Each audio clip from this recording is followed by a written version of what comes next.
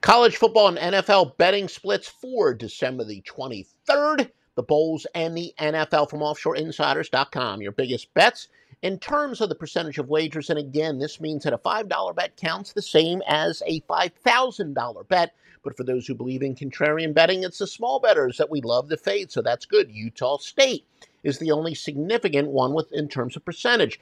Now, in terms of money, where a lot of people say, look, I want to root for the same plays that the sports books are rooting for. These are the largest bets in terms of money. And of course, the sports books would need the other side, Las Vegas and the NFL.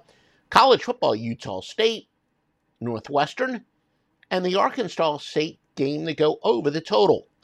And the biggest splits, this would be the biggest difference between the two, presumably by some. It's considered to be the sharp money, where the higher percentage of money relative to the bets are on Las Vegas and the NFL, and then Duke under in college football.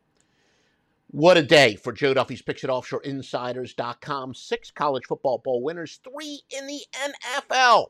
7 NBA, including a wise guy play, plus an NFL prop have been added to a wonderful portfolio. All this at OffshoreInsiders.com.